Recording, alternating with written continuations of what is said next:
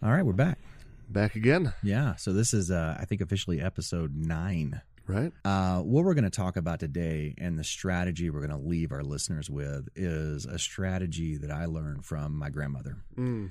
She would give me a verse that was applicable to the situation. And I was always amazed by her ability to do that so quickly. And just her spiritual power that she got from that was amazing. So that's really sort of the framework on which this whole conversation is built. And that framework that she had was built off the Bible itself. So, I mean, you can't go wrong. Right. Can't go wrong with that. Right. This episode is dedicated to my grandmother. I'm just really excited to be a part of that dedication. That's awesome. So the formula. So we talk about the formula a lot here at 1720. If you're not familiar with that, go back and check out episode 3. That's where we unpack that. It starts there. But just as a quick refresher, the formula is basically that forgiveness precedes freedom, and freedom precedes abundance, and then abundance precedes riches. So in that order, that's our formula. Today we're going to go and really dig into the step that traps most people. That's freedom. Now, experiencing freedom means saying goodbye to something that is just a big deal for us. We love it very much. And that thing is our identity. So who we think we are. Now, doing this is going to be a little scary, but it is absolutely necessary if we're going to embrace the abundance and riches God has promised us. So here's how we're going to work through this really tricky situation. Yeah, we're attempting to get more professional here. So we actually wrote an outline for today's talk. It's just such an important talk. We want to make sure we hit all the appropriate beats and points. So today we're going to be talking about really 3 things. One, we're going to be talking about the identity itself and how the identity is a spiritual battle. That is how you define yourself and who you think you are. Is not a physical battle. It is a spiritual battle. It is the foundation. It is the source of everything you will ultimately do. So everything is an outflow from your identity, and identity is a spiritual battle. And then we're going to talk a little bit about the power of the word and what the word is useful for in that battle and redefining your identity so that you can ultimately change your life. And then finally, we're going to give you scriptures for the common stories, the common identities, the common way we talk to ourselves about ourselves. And we're going to go deep into that, get really specific and really tactical. Yeah, because if we just track that, identity is a spiritual battle. To defeat that, to have victory, is invoking the power of the word, and we're going to use scripture to do that. That's right. So let's just go to identity here. What is it? Let's just open this up a little bit. I'm going to use a definition we've used in the past as how psychology defines identity. This is a quote here. A person's identity is defined as the totality of one's construal, in which how one construes oneself in the present expresses the continuity between how one construes oneself as one was in the past and how one construes oneself as one aspires to be in the future. I am what I was and what I will be. Yep. So in the moment, I'm the outcome of these 2 things, past and future. That's right. That's sort of the psychology point of view. It's really trying to come up with a working definition that you can use to do something. It's an active thing. Philosophy, on the other hand, of which I was a philosophy major for like 3.5 minutes in college, philosophy actually thinks about this as more of a deeper level, right? Not really trying to get to something you can use. They're trying to get to what they would call truth. Philosophy is sort of the seeking truth. And so philosophers have come up with sort of 2 ways to think about identity, and one of them is called the body theory. And the body theory basically says because you are remaining the same body from birth till death, that's where your identity comes from. It's derived from this spaceship you're running around in. Right. There are some challenges with that theory, and one of the challenges with that theory kind of comes from modern understanding of the way our body functions. Right. Every 10 years, you are essentially a completely new person. Right. So if the body theory is to be true, then you would lose your identity essentially every decade. Yeah, as epigenetics would show up in here, how you change by environment that you can't control. That's right. So there's some challenges with the body theory, and in sort of response to those challenges, a guy named John Locke came up with another theory called the memory theory. And it basically says that identity persists over time because you retain memories of yourself at different points in your history, and each of those memories connect to the one before it. So it's essentially a chain of events that you then remember over time. And there are challenges with this. You did not have an identity before you had memories. So there's at least 2 or 3 years of your life which you were identity-less because you can't remember any of those times. Things like dementia. As you lose your memory, are you then losing your identity? Then finally, one of the big challenges with memory is memories are really often not accurate. Right. PTSD, other major events in life can actually change your perception of memories. Hypnotherapists will tell you that there are repressed memories that you don't even know you have that guide who you are. So there's challenges with memory theory as well. So you got a body theory, you got a memory theory, you got this idea of projections, which you're taking your past, projecting in the future, and that becomes your identity. But all of these psychology and philosophy points of view have changed. There is not a absolute right answer here. Right. The professionals in the space still today are arguing this concept of identity. They just have not yet landed on an answer. But there is an answer. Yep. The Christian worldview has an answer to this question, and it's one that has not changed. It's standed the test of time. It has. Basically, the Christian worldview is in order for your identity to be something of meaning, it must have existed prior to your birth, and it must exist after your death. If it begins at birth and ends at death, we are stuck with really sort of that unsatisfying answer that philosophy and science gives us. It feels empty. It feels empty, right? So what does the Bible then say about identity? Kind of blows these two bookends apart, right? Yeah. Birth and death. So in Genesis 1:27, God created man in his own image. In the image of God, he created him, male and female, he created them. We are the image bearer of God. In Jeremiah 1:5 is my favorite. Before I formed you in the womb, so before you were born, blowing that bookend completely up. Yeah. Not the outcome of an epigenetic change to the cells of your body. That's right. So he didn't know your flesh because your flesh did not exist prior to your birth. So he knew you. So there is this concept of identity that is beyond birth and beyond death.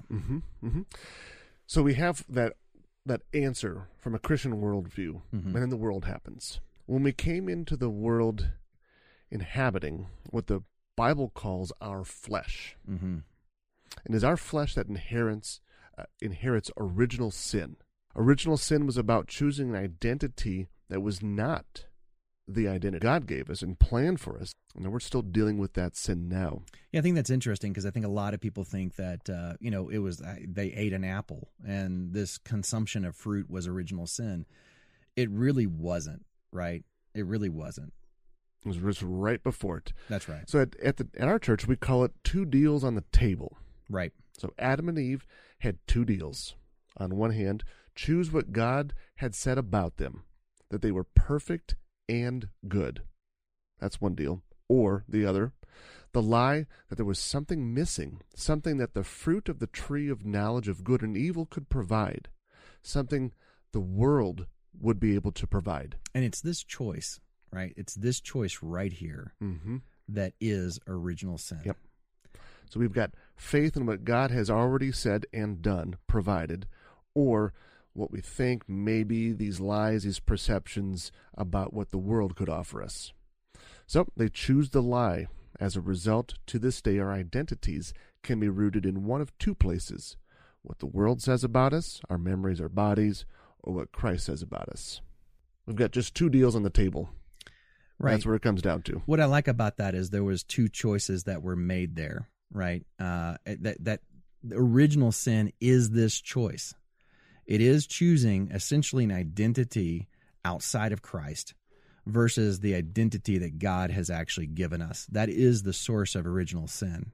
If that is what original sin is, how do we get out of this How do we get out of this place? Mm-hmm.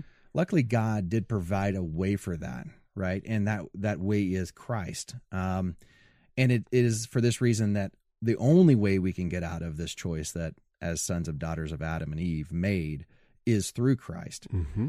So Romans 6:6 says, we know that our old self was crucified with him in order that the body of sin might be brought to nothing, so that we would no longer be enslaved to sin. Enslaved, jail cell. That's right. So it's through Christ that we get out of this jail cell, that we get out of this identity. It's a way of returning or going back to God. In other words, it's the way we escape this original sin, this original choice of, do I believe in identity the world has for me, or do I accept the one that Christ has for me? And that's why we say your identity is dead and buried with Christ. Now, if this is where you find yourself, if some of our listeners find themselves in a place where they're really deciding to make this choice about Christ and accept him, please go back and listen to episode 4. Right. We really got in deep into how you accept this and what the process is. I just go back and listen to that episode. I'd love to get into it here, but we have so much to cover today. We just can't. So please go back and listen to episode 4. So by the time most of us realize that we need Christ, right? That we've tried this identity on and we just don't like it, and we need Christ, we have essentially lived in our flesh-based identity probably for a long time. Right. Through the process of living in this world, we really have a backpack, and we've packed tons of stories into this world. And these stories, as we mentioned earlier, make up our identities. Right. It's what's happened to us in our past, our memories. And then we project that into the future. And we've gone through this process of just picking these things up over and over again and packing them on. And while we have accepted Christ, these stories are still there. Right. And so now what are we going to do about that? The core of these stories, if you sort of look at each of the stories that is a lie, that's not aligned with Christ, they all sort of have the same core lie. Right. So we may talk about them slightly differently to ourselves, but they all have sort of the same core lie, and that is, I'm not enough, or God is not who he says he is. Right. These were both present in the original story in Genesis and in original sin. I really like your analogy of the backpack and just stuffed full of stuff. Because there's some things at the bottom that are hard to get down to. And unfortunately, it is impossible to inventory and eliminate all of the stories at once. Like, you just don't take off the backpack and everything is gone. This is why some are so disillusioned with Christianity and its promise of, kind of quote, air quotes here, of instant salvation. That's true, but we tend to equate it with an instant change. Yeah, like I got saved and suddenly I don't have a porn addiction. Suddenly I don't have an alcohol addiction. Suddenly I'm nice and kind to everyone because I walked into a church one day and bam, suddenly I have a whole brand new identity. And you are absolutely instantly saved. There's no doubt about that. You're instantly saved. But this instant change, for some people it happens, sort of like a lottery ticket. I've heard of it happening. But I think most people have sort of a different experience with it. Yeah, right. So the experience would be something like this. Life presents you with a new experience. Now, experiences and hard self-reflection are the only ways to surface those old stories. Yeah, so as you go through life, you're not going to immediately know what's at the bottom of your backpack. You sort of know as you encounter something in life and it goes, oh yeah, remember this story? Oh yeah, remember this story? As a result, the process of eliminating those old stories is not a one-time event. Right. As you level up in life, you are confronted with an old narrative. And that must be exchanged for your new identity in Christ over and over and over. If we are to change, if things are going to get any better, we must continually align ourselves with the identity in Christ. Now, this is normal and it's okay. And we're going to talk about ways to accelerate that process. I think a lot of people, they'll get frustrated because they've made some sort of progress and then they find themselves in a limiting narrative, a limiting identity again. This is going to be a process. It's going to take you time to get through some of these stories. And if you're sort of at an acute point in your life, if you're feeling, for example, suicidal, there's certainly something you can do about that. And I think psychology presents a lot of perspectives on that. And it's not a bad idea to seek professional help if that's where you find yourself. But that being said, I think psychology sort of has its limitations. Yeah, because you end up with, we unpacked it before, between the Christian worldview versus what else is out there. So the world, right? So from the psychology perspective, so if we just unpack this a little bit, there's several goals here, among others, but a primary goal in psychology would be to assist people in creating a new life story, right? So reframing new narratives, all right? We acknowledge that, absolutely. Providing symptom relief in a brief time. It's like an aspirin. Yeah, boom, take it, feel better That's now. right. But we didn't change what was underneath that. We just felt better now. Now, help people create solutions to their problems, increasing their awareness of themselves, both in what they're thinking, their cognitive process, or emotionally, what they're feeling. In this last statement, a person is left with two choices: ignoring old stories and lies and focusing on relieving the symptom.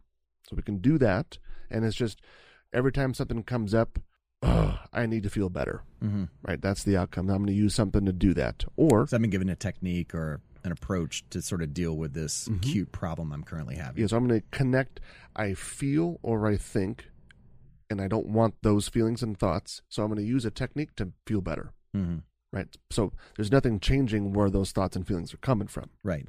It's not that identity, which is the outflow, which is where these things are really coming from. But there's a way to sort of deal with it in the moment. It's a set of training wheels, if you will, but you're not fixing your balance. Right. Yes. Great analogy. Absolutely. Here's the other option.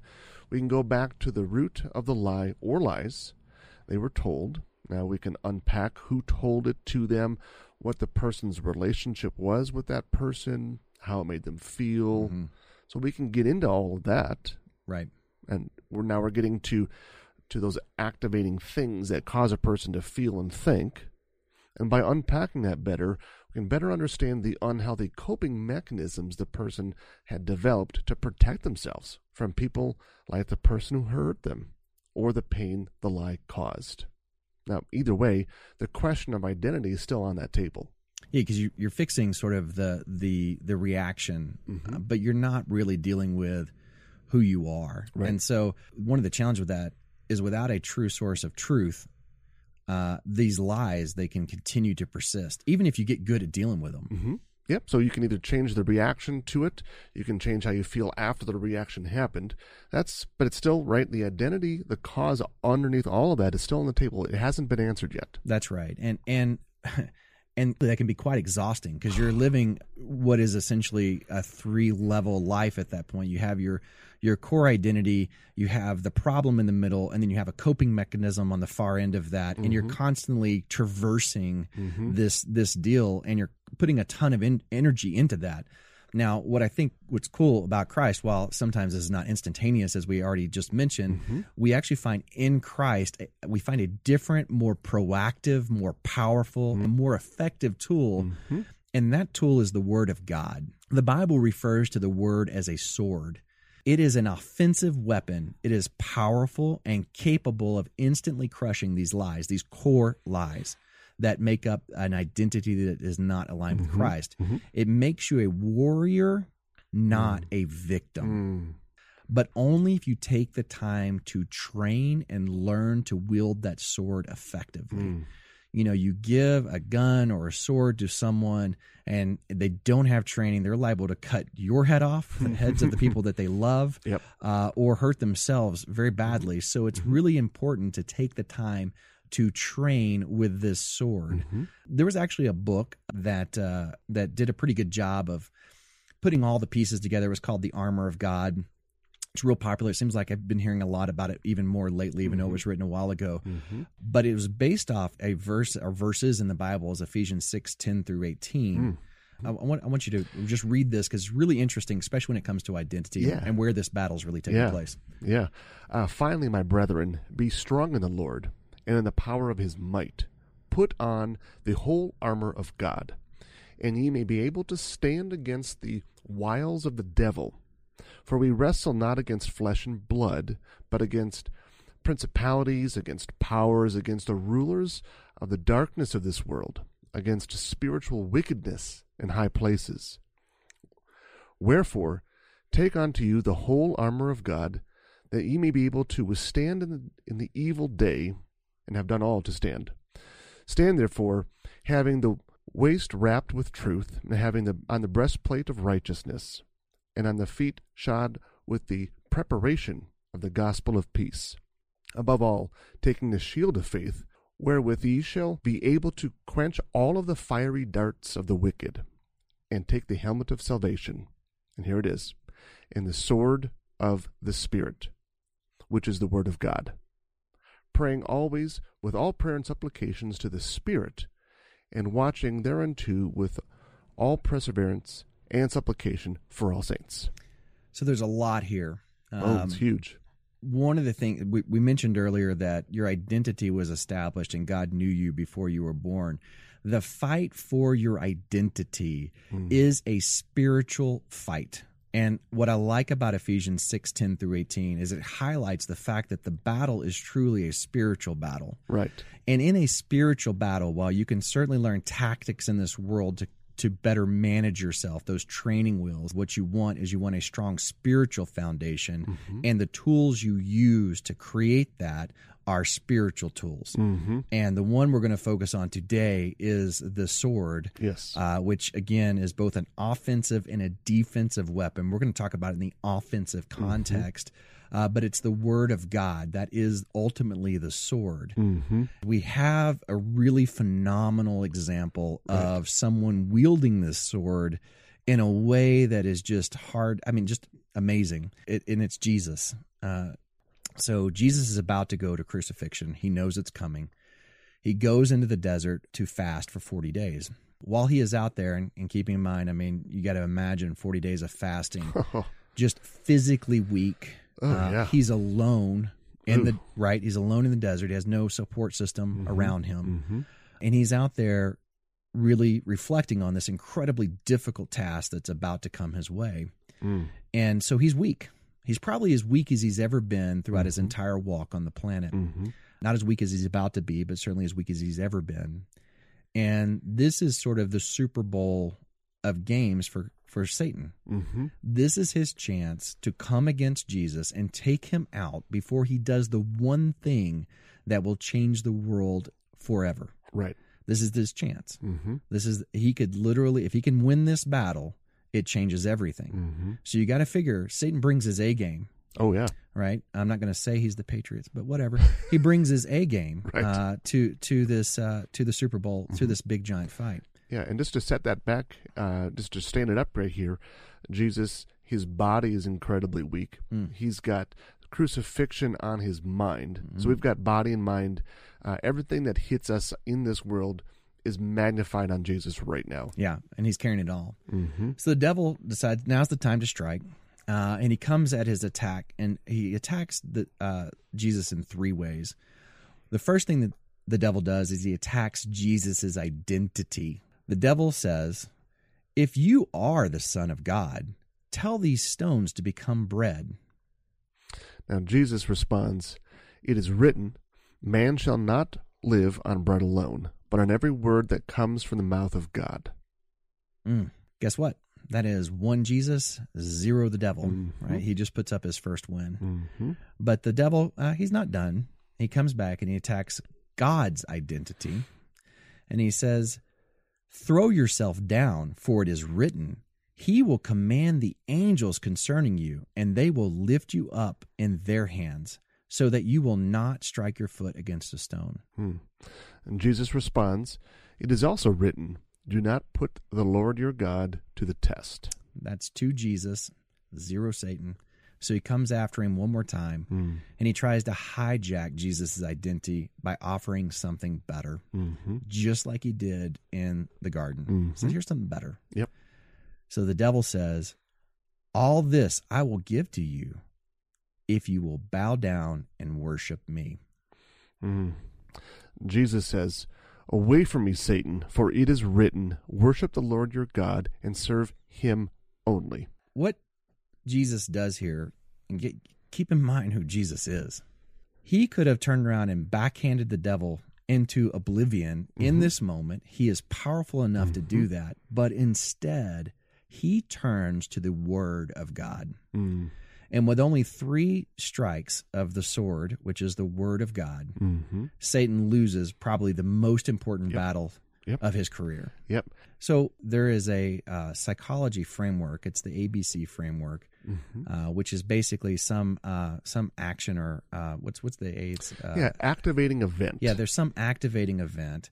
There's some belief, and then there's some essentially outcome. There's something that you do, which is the C. What does the C stand for? Yeah, emotional consequence. Yeah, consequence. There's something that he ultimately does. But what we see here is Jesus is really doing something very interesting. He's taking that pause in the middle, and instead of just, like I said, backhanding the devil into oblivion, he is using the word of God in that B step. Could you maybe just talk a little bit about the ABC step? I think it's such an important concept because it really tells us where we should be using the sword of God. So we've seen that this is a spiritual battle for identity. We've seen that Jesus uses the word to wage this war, and that it is actually a sword. Now the question is, in our lives, what's a tactical place? Where do we use this? Yeah, so let me just give you the little concept here, and I've got some examples. ABC. So activating event. What we're saying here is life happens. You're in the world. So situations, events, day-to-day deals. They go down. That's your A. That's the beginning. We tend to skip right over the B section, which is the beliefs you have about what just happened, what should happen, what shouldn't happen. You have a whole bunch of beliefs about the world that you have. Some are hardwired. Some are these, you've done it so many times, you just know it, and you don't even think about it. Yeah, the brain is like this amazing computer, and it's always trying to reduce your cognitive load or the amount of things you have to think about in the world. So it creates these pathways that this happens and I do this. This is a very important feature of our brain. It keeps us from, back in the day, from getting eaten by a wolf or whatever. Like, noise in the bush, run, right? Without having to do that thinking process. But it also can serve to cause us a lot of challenges in the real complicated world we live in today. Right, because I don't have to think about it. My body reacts and responds, and I have a feeling about it. So we've just unpacked ABC. So something happens. There's a belief system that you hold, and maybe it's so well-oiled in that machine that you're stuck in that you don't even think about why you get angry, you get sad, you have low self-worth, you have all of these emotional consequences. And I'm listing off the negatives there. Something happens, I have this lie-based belief system, and I have a bad an emotional consequence that I don't want. Now, the cool thing is, if you just flip it, we can say the exact same thing when we put what God says, what's true about the identity we already have. In Christ. We already have it. Then the emotional consequence is amazing. It's confidence, it's security, it's comfort. We're good. I'm good. God's got me. Versus, I'm not enough. He won't. So really that B is like a filter.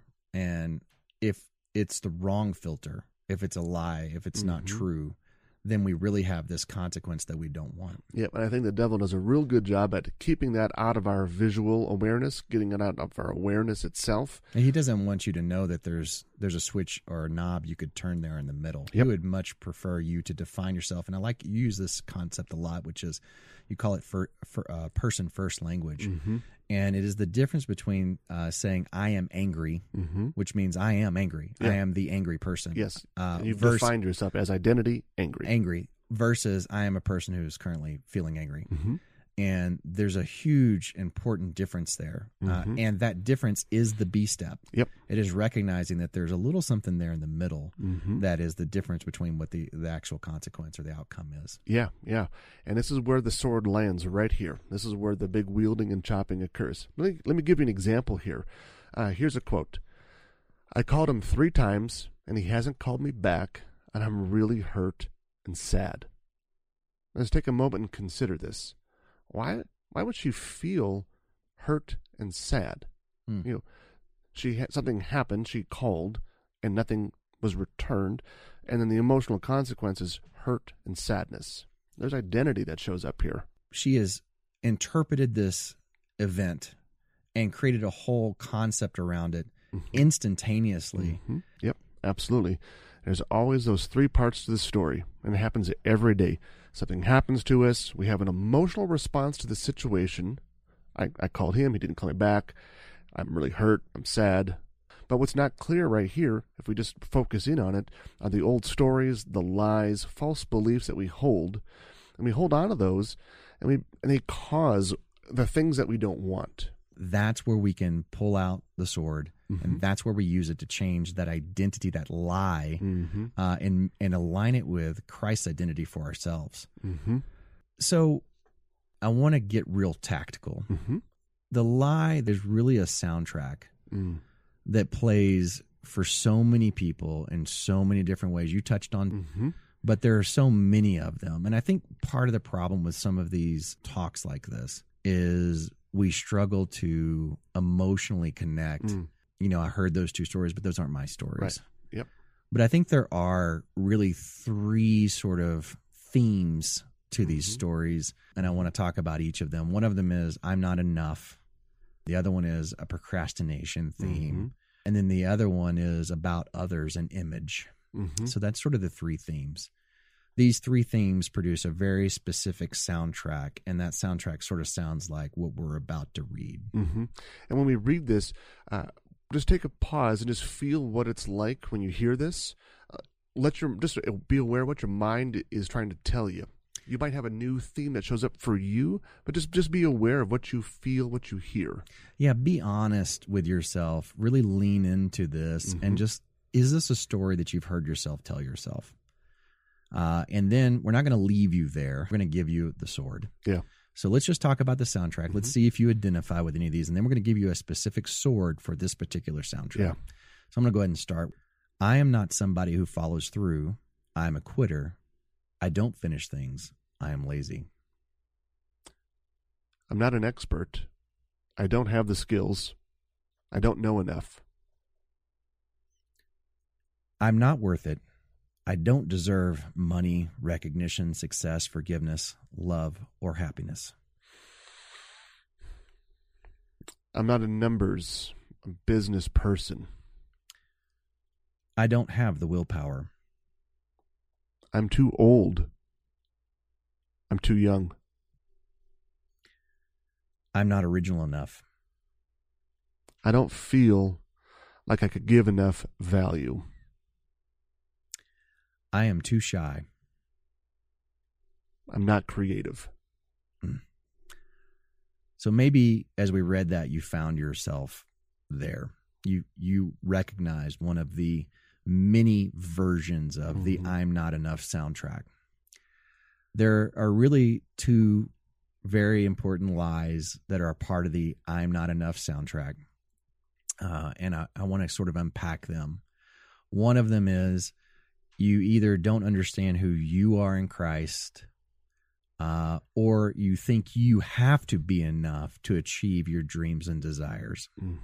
So there's two there. Yeah. Who are you? And am I big enough to achieve my dream? Now, the who are you one, God has a very specific word, a sword, that I want you to listen to this word and, again, put it in your heart, put it in the sheath of your heart, and be ready to use it when someone tries to redefine who you are with one of these stories. Yeah, so here's two swords. We'll start with the first. 1 Peter 2:9. I am a chosen race, a royal priesthood, a holy nation, a people for his possession, that I may proclaim the excellencies of him who called you out of the darkness into his marvelous light. The second is Galatians 3:26. For in Jesus Christ I am a son or daughter of God through faith. So if Satan comes to you and he's playing these stories for you, you've accepted Christ, you're a new identity in Christ, you have a new identity in Christ, and Satan has started to play these old stories for you. He's reminding you what's in your backpack. You can pull out one of these two swords at that B stage. Yep. Take right? a pause. Take a pause. Take a beat. And play this back. It worked for Jesus. I am a son of God. That's who I am. That's who I am. I am a royal priest. I am a holy nation. That's who I am. I'm not in darkness. I'm in his light. And I'm a son. That's who I am. Yeah. So the other one which is the idea that you're not enough for your dream. Oh. This one's particularly interesting is because it's probably true. If your dream is big, you are probably today not enough to achieve that dream. And if you are, probably you need a bigger dream. Yeah. Frankly. Absolutely. So what you're going to do here, and again, this is not about your identity anymore. This is about a skill set. Do you have the skills? Do you have the capabilities? Do you have the ability? Okay. So that's what this is about. So there's two different things in the I'm not enough category, right? So first of all, you're going to recognize that you not being enough is okay. It's going to be okay. And then you're going to pull out one of these two swords, memorize these, and be prepared to pull them out whenever this happens. Yep. So when you hear this, you're not enough, and that's okay. Philippians 4:13, I can do all things through Christ who strengthens me. Isaiah 40:29, he gives strength to me, the weary, and increases the power of the weak. Wow. So it's okay you're not enough because the guy who's traveling this trail with you, he is absolutely enough. 100% of the time, every time. You leave your dream at his feet. You do what you're supposed to do every day. He'll add in the enough. Yep. So when Satan comes to you and he says, you're not enough. You're not enough. Oh, you want to go to Honduras and help you? Oh, you're not enough. You're not enough to go help kids. Right. What do you have to offer? You look back at him and you say, I can do all things through Christ who strengthens me. Because in my weakness, I'm made strong. Because he gives me strength, the weary. That's me. And in that, my power is increased. Man, book your ticket to Honduras and go. Yep. Do what you got to do. So there's another, again, I told you there was three themes. The other theme is procrastination, not me, not now, is sort of how that ultimately plays itself out. And here again, just take a moment, listen to this soundtrack. If you find yourself in this soundtrack, we're going to not leave you here. Jesus, God doesn't leave you in this place. We're going to give you a way out with Scripture. So I'm going to just go ahead and start. So I am a procrastinator. I don't have time. People like me, we don't chase our dreams. Somebody has thought of this before. Other people can probably do it better than me. My idea is weird. It's not the norm. What is meant to be, it'll happen. I don't have to take action.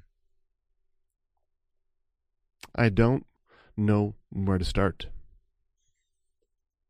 Oh man, I'm just not motivated. I'm happy with how things are now. I don't even know what I want. Yeah, now's not the time. So if you found yourself in that place where you are a not me, not now space, the Bible has a lot to say about procrastination. It really honestly does. I want you to know that place, that procrastination space, it's a dangerous place to be. The Bible speaks about it over and over again, and you need to get out of it. And we're going to give you the sword to get out of it, right? But let me just say what the Bible has to say. And like I said, most of its warnings. In Ecclesiastes 11:4, it says, "He who observes the wind will not sow, and he who regards the clouds will not reap." Proverbs 10:4 says, "Lazy hands make for poverty, but diligent hands bring wealth." Our Proverbs 14:23, "All hard work brings a profit, but mere talk leads to poverty." So we see a couple things here. Again, you're not going to be able to guess when to start. So the answer is start now. Right. And the Bible is very clear, not starting is a problem, and starting leads to success. So overcoming procrastination is not about getting the timing right. It's about being bold and taking action in Christ now. Matter of fact, there's real bad things will happen if you don't. Taking action is the key, not procrastination. Yeah, just like standing there at the edge of the field to sow, but you're observing the wind. You're like, I don't know if tomorrow's going to be, oh man, it's probably going to snow tomorrow. I shouldn't plant now. You got to take action. To help you take action, and to change your identity from someone who procrastinates, I want you to hide these verses in your heart. All right, so we got Hebrews 13, verse 6. So we can confidently say, "The Lord is my helper. I will not fear. What can man do to me? So all of those old stories had a lot to do with I'm not going to because something that's going to happen to me. The other one, Joshua 1:9, be strong and courageous. Do not be frightened. Do not be dismayed. For the Lord your God is with you wherever you go. Right, so take those. Anytime you feel this feeling, I want you to memorize those, pull it back out, realize that now is the time and that God is going to be with you and you can be successful. Do not procrastinate any longer. Yep, your battle's spiritual. The Lord is your helper. Be strong and courageous because he's with you. God's with you wherever you go. That's right. So finally, we're going to end on this one, which is this idea of image, which is really a statement about what other people think about me, defining your identity in relationship to this idea of what others think about me. Which is all a perception. That's right. And if you go all the way back again to Genesis, here's this idea of you getting your identity from the world versus from God. You're getting your identity from others. But I'm just going to play this soundtrack. Just take a moment, see if any of this resonates with you, see if this is where your struggle is. And if it is, we're going to give you what you need to battle your way out of this. People will judge me. I will look foolish. I will sound stupid. People won't take me seriously because I'm female, I'm male, I'm young, I'm old, I'm fat, I'm thin. People will reject me. Nobody cares what I have to say. Why would anybody listen to, buy from, or hire me? Nobody's interested in my ideas. Nobody would want what I have to offer. So if this is where you find yourself, the greatest prison people live in is the fear of what other people think. Conversely, one of the greatest mental freedoms is truly not caring what anyone else thinks of you. Mm-hmm. We can access this freedom when we realize what God knows about you is more important than what others think about you.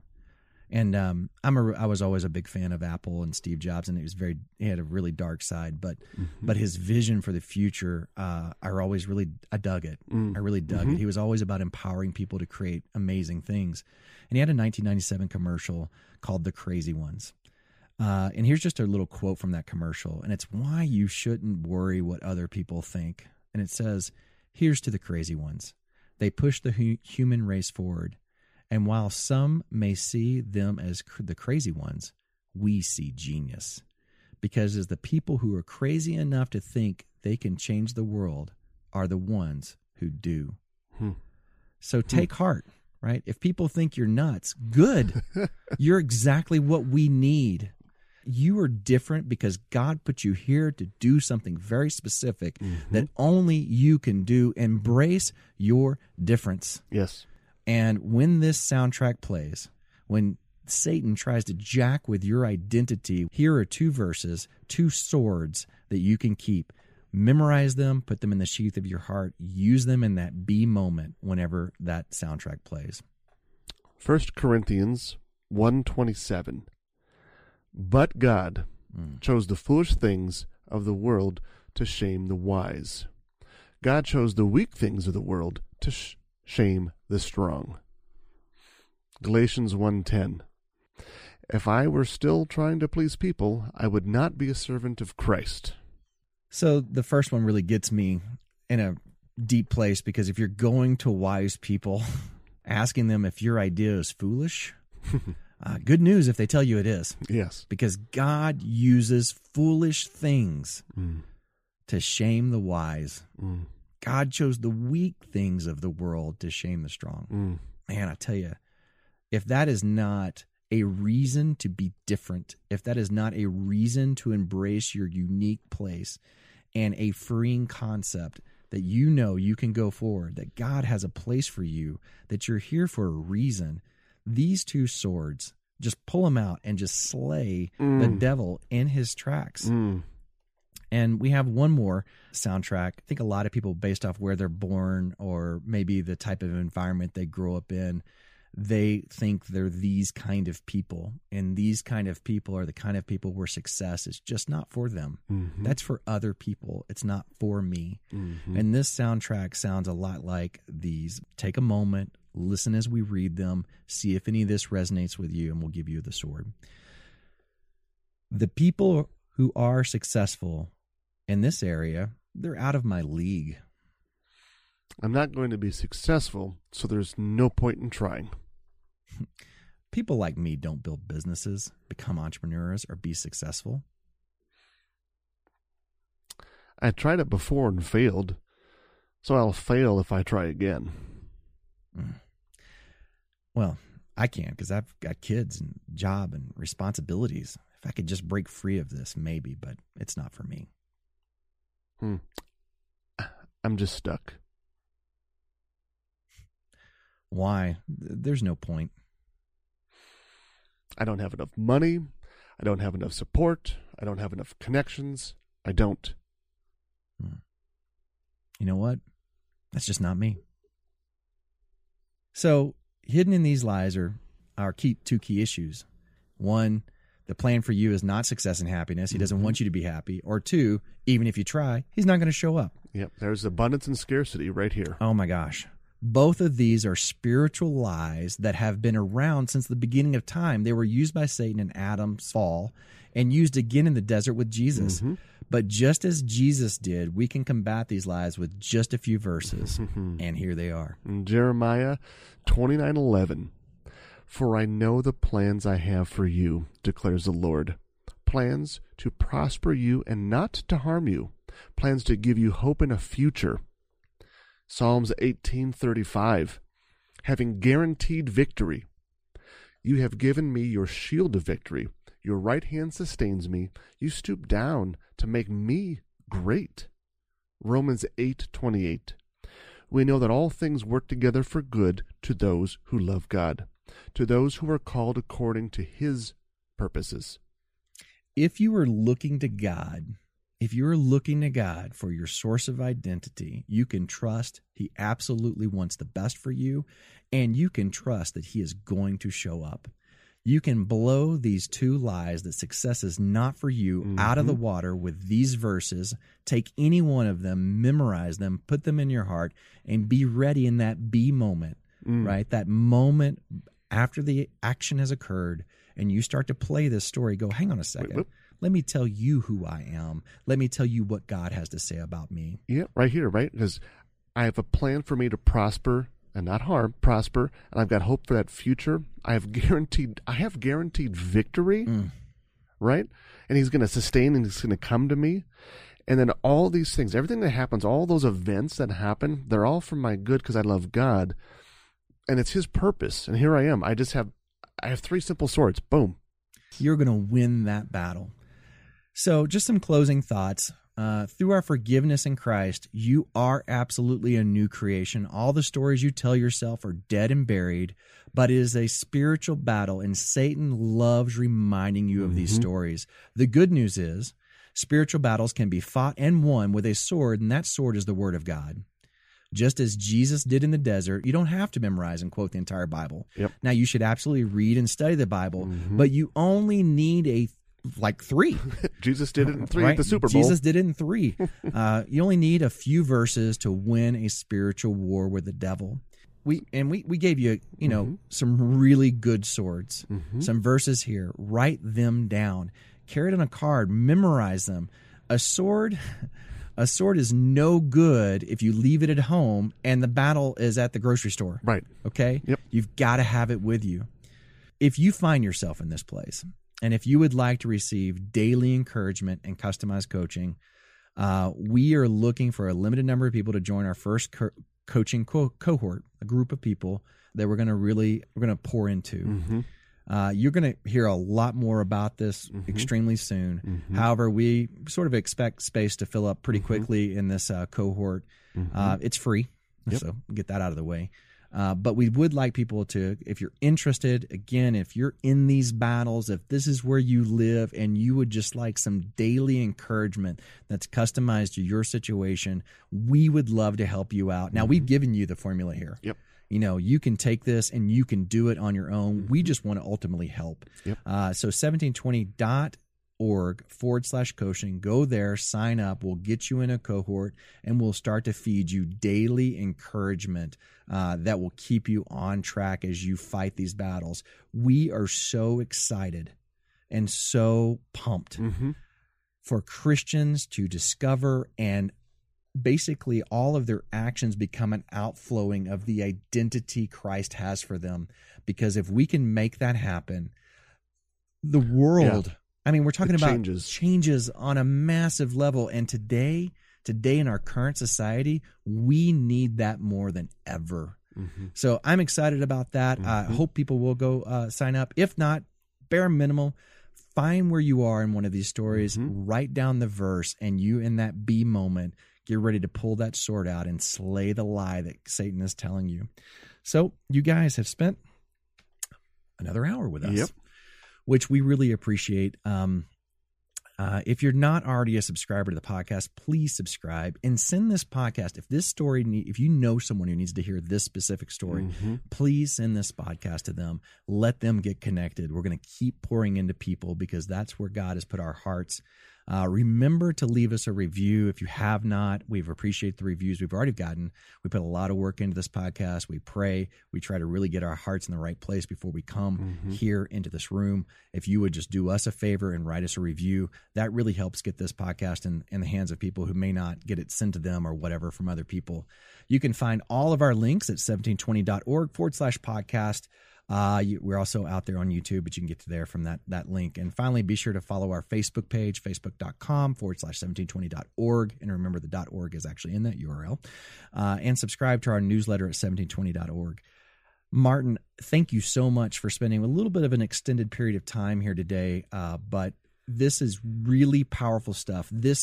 So in the formula, this is how you take control of the freedom step. Right. This is how you go from forgiveness to freedom and really start to set yourself up for that abundance phase. It is an absolute spiritual battle. These are the tools to do it. I appreciate so much your time and really digging into this with me today. Yeah, absolutely. Because when you bump into freedom, then you find scarcity or you find abundance. And when you look at our verses here that are the weapons of choice in those moments when your identity is being attacked, then the abundance is available immediately. That's right. Thank you so much, guys. And Justice, thanks for running our board again. We appreciate your time and look forward to seeing you on the next episode. Absolutely. Adios.